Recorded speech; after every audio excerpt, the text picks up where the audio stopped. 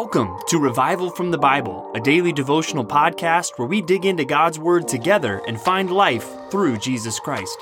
My name is Ben Blakey. It's Saturday, the 11th of July, 2020.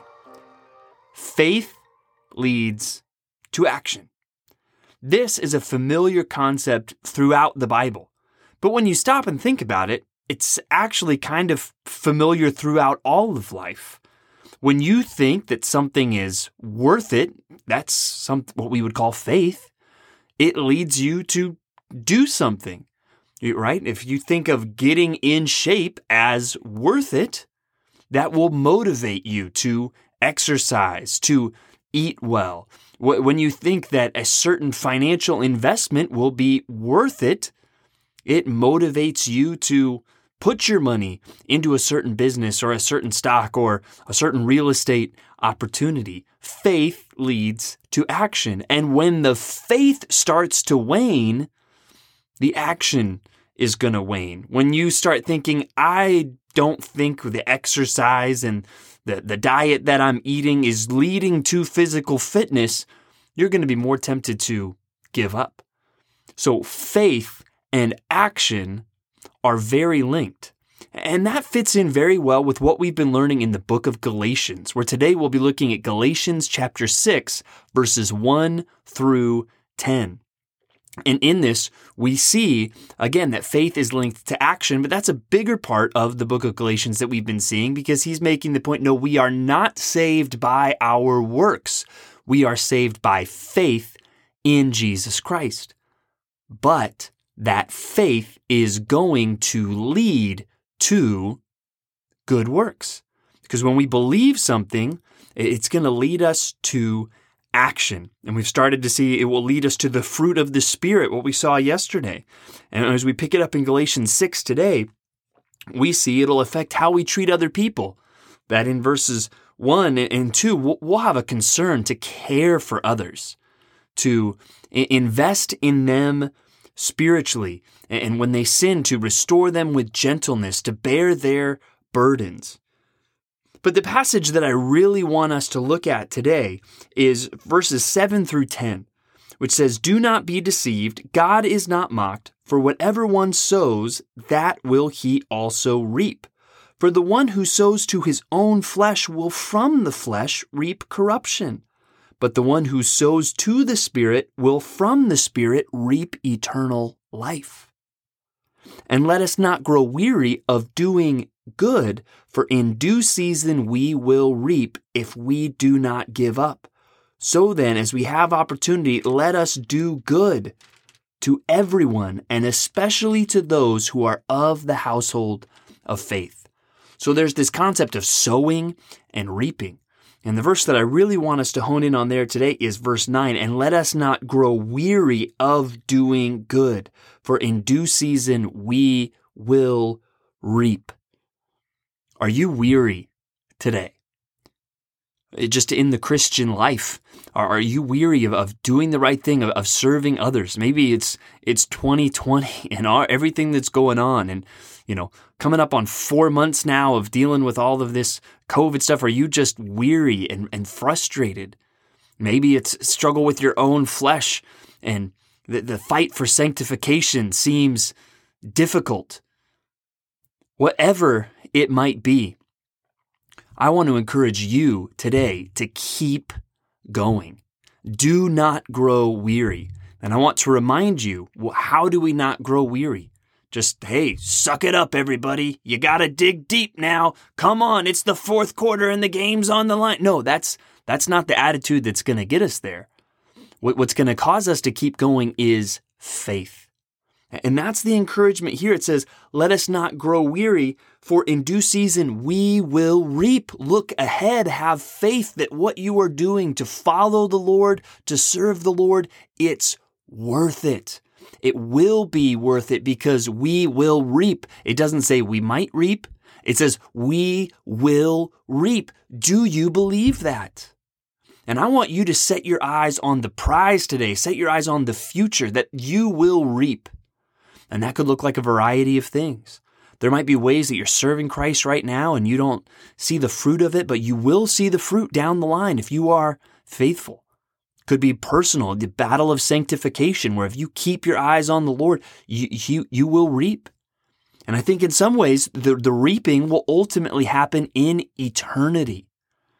100 years from now, when you are in the presence of Jesus Christ, you will not look back at the efforts you made to grow in faith, to serve the Lord, to share your faith. You won't look back on any of it as wasted. So set your eyes on the prize today. Keep going. By looking at that promise, we will reap. Makes me think of 1 Corinthians 15:58, which calls us to be steadfast and immovable, always abounding in the work of the Lord, knowing that our labor in the Lord is not in vain. Are you trying to serve and follow the Lord today? It's not in vain. You will reap. You might not feel like you reap today, but trust that promise of God. Have faith in that promise and let that propel you forward. Maybe if you're thinking about, man, I am weary, and maybe even of doing what's right or serving the Lord, maybe one of the things contributing to your weariness is looking out at the world and just seeing all kinds of chaos and all kinds of problems. Well, that's where Psalm 82 might help us today. Our reading from the Psalms, Psalm 82, which starts off in verse 1 by saying, God has taken his place in the divine council. In the midst of the gods, he holds judgment. Now, I'll let you use one of your 3 timeouts right here to say, wait, I thought this was a monotheistic religion. I thought there was only one God. So how can God be taking his place in the divine council in the midst of the gods? How does that work?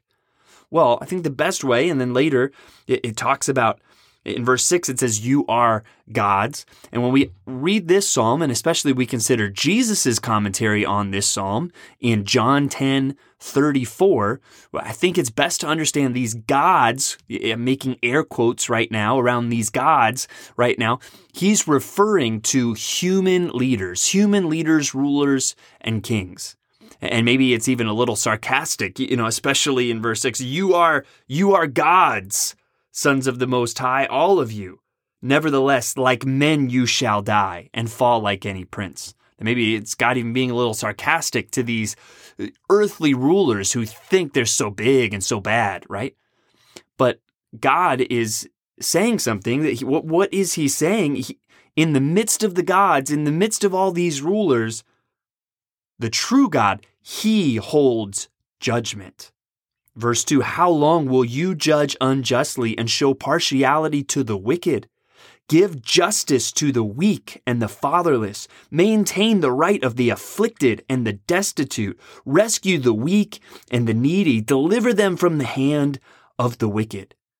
It's making clear God is in control and he knows what true justice is. And he will hold earthly authorities accountable someday for what they have done. Verse 8 says, arise, O God, judge the earth, for you shall inherit the nations.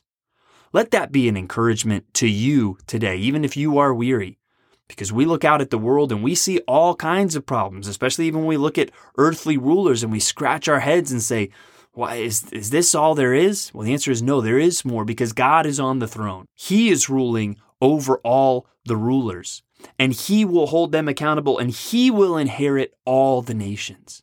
So trust in God today, and let that be another thing that encourages your heart. Now, let's look at chapter 5 of Luke today. We finish up chapter 5, Luke 5:33 to 39. And in this passage, we see this question about fasting. Why don't your disciples fast? That's what the Pharisees want to ask Jesus. And I think it might be something, hey, if we're weary today, some of that weariness should be expected. Because Jesus says, hey, my disciples don't fast because when you're at a wedding, do you fast? No, you celebrate. And the disciples right now, the bridegroom is here. I'm the bridegroom. And so they're rejoicing because I am here with them. And he says, when the bridegroom is taken away, then they will fast in those days. And that's a good reminder For us, Jesus is not here right now. We are waiting for him to come back. These are days of fasting. These are days when we should expect there to be some weariness and some groaning in our hearts as we wait for Christ to return. So one of the best things we can do sometimes in response would be to respond in fasting, which we see biblically, fasting is usually connected with prayer. Are we weary? Are we frustrated at how things are going in the world? Then it would be appropriate for us in this time in human history to respond in prayer and in fasting. And the fasting that we do shouldn't look anything like the Pharisees. That's the whole point of the new wine and the old wineskins. He's saying, hey, your fasting is all about ceremony and ritual and all of that. That's old. And you can't stick a patch on that. We need something new. And even the fasting that's going to happen after I leave is going to be different. It's not going to be about ceremony and just because. It's going to be, and this is what it always should have been, it's going to be about seeking the Lord. It's going to be about prayer. It's going to be about all of the things that concern the kingdom of God. So now is the time to pray, to pour out our hearts to God. Well, we get more into the story of David today in 1 Chronicles chapters 11 through 13. And in chapters 11 through 13, we see a lot about David's mighty men. And you see these, military soldiers who served with and alongside David. And you even read about some of the incredible things that they did. But chapter 13, you read something that, when we read it, we always kind of it makes us feel uncomfortable. When we read it, we're like, wow, that seems intense. We read the story of Uzzah and the ark, where David says, hey, let's bring the ark back to Jerusalem. And so they do it, but they don't do it the way God had told them to do it, where the priests were to carry the Ark of the Covenant. They put it on an ox cart. And no, they didn't have nice paved roads in those days. And so as the ox cart is going along, it hits a bump in the road and the ark is going to fall off of the ox cart. And so this guy, Uzzah, he does what, we probably all would like to think we would have done in the moment. He puts out his hand to stop the Ark of the Covenant from falling and hitting the ground. And as he does so, he is struck dead. He dies in that moment. And that is an amazing thing. And we're like, wow, why is that? And one explanation is, hey, this is not what was supposed to happen. It shouldn't have been on an ox cart. They were not supposed to touch the Ark of the Covenant, and rules are rules. Well, I think, yes, the rules of God are to be taken seriously, but I think there's a deeper meaning. And I was kind of taught that growing up. And then I read a book called The Holiness of God by R.C. Sproul. And he talks about this and he highlights the point of why the rule was there. Why were men not supposed to touch the Ark of the Covenant? And that is because this was the physical representation of a holy God. And what is man? We are not holy. We are sinful. And so, yes, it would have been better for the ark to fall and hit the ground of the earth, which follows the commands of the Lord, than to touch a sinful human being. And that's where we need to understand that the gap between sinful man and a holy God is so much bigger than we often want to admit. We want to think of ourselves as not that bad, and our thoughts of God aren't as high as they should be. When no, our sin is worse than we realize, and God is holier than we can ever wrap our minds around. And so instead of walking away from this thinking, wow, that's intense, that's harsh today, I think we should leave today thinking, wow, the gospel is amazing. That God who is so holy that he could not even stand a sinful human touching the Ark of the Covenant, that God sent his son into this world, and Jesus, the Son of God, died on the cross for our sins so that you and I could be reconciled to that holy God. What an amazing truth. Thanks for digging into God's Word with me today on Revival from the Bible. For more resources, check out revivalfromthebible.com. To learn more about Compass Bible Church Treasure Valley, go to compassbible.tv. The grace of our Lord Jesus Christ be with you.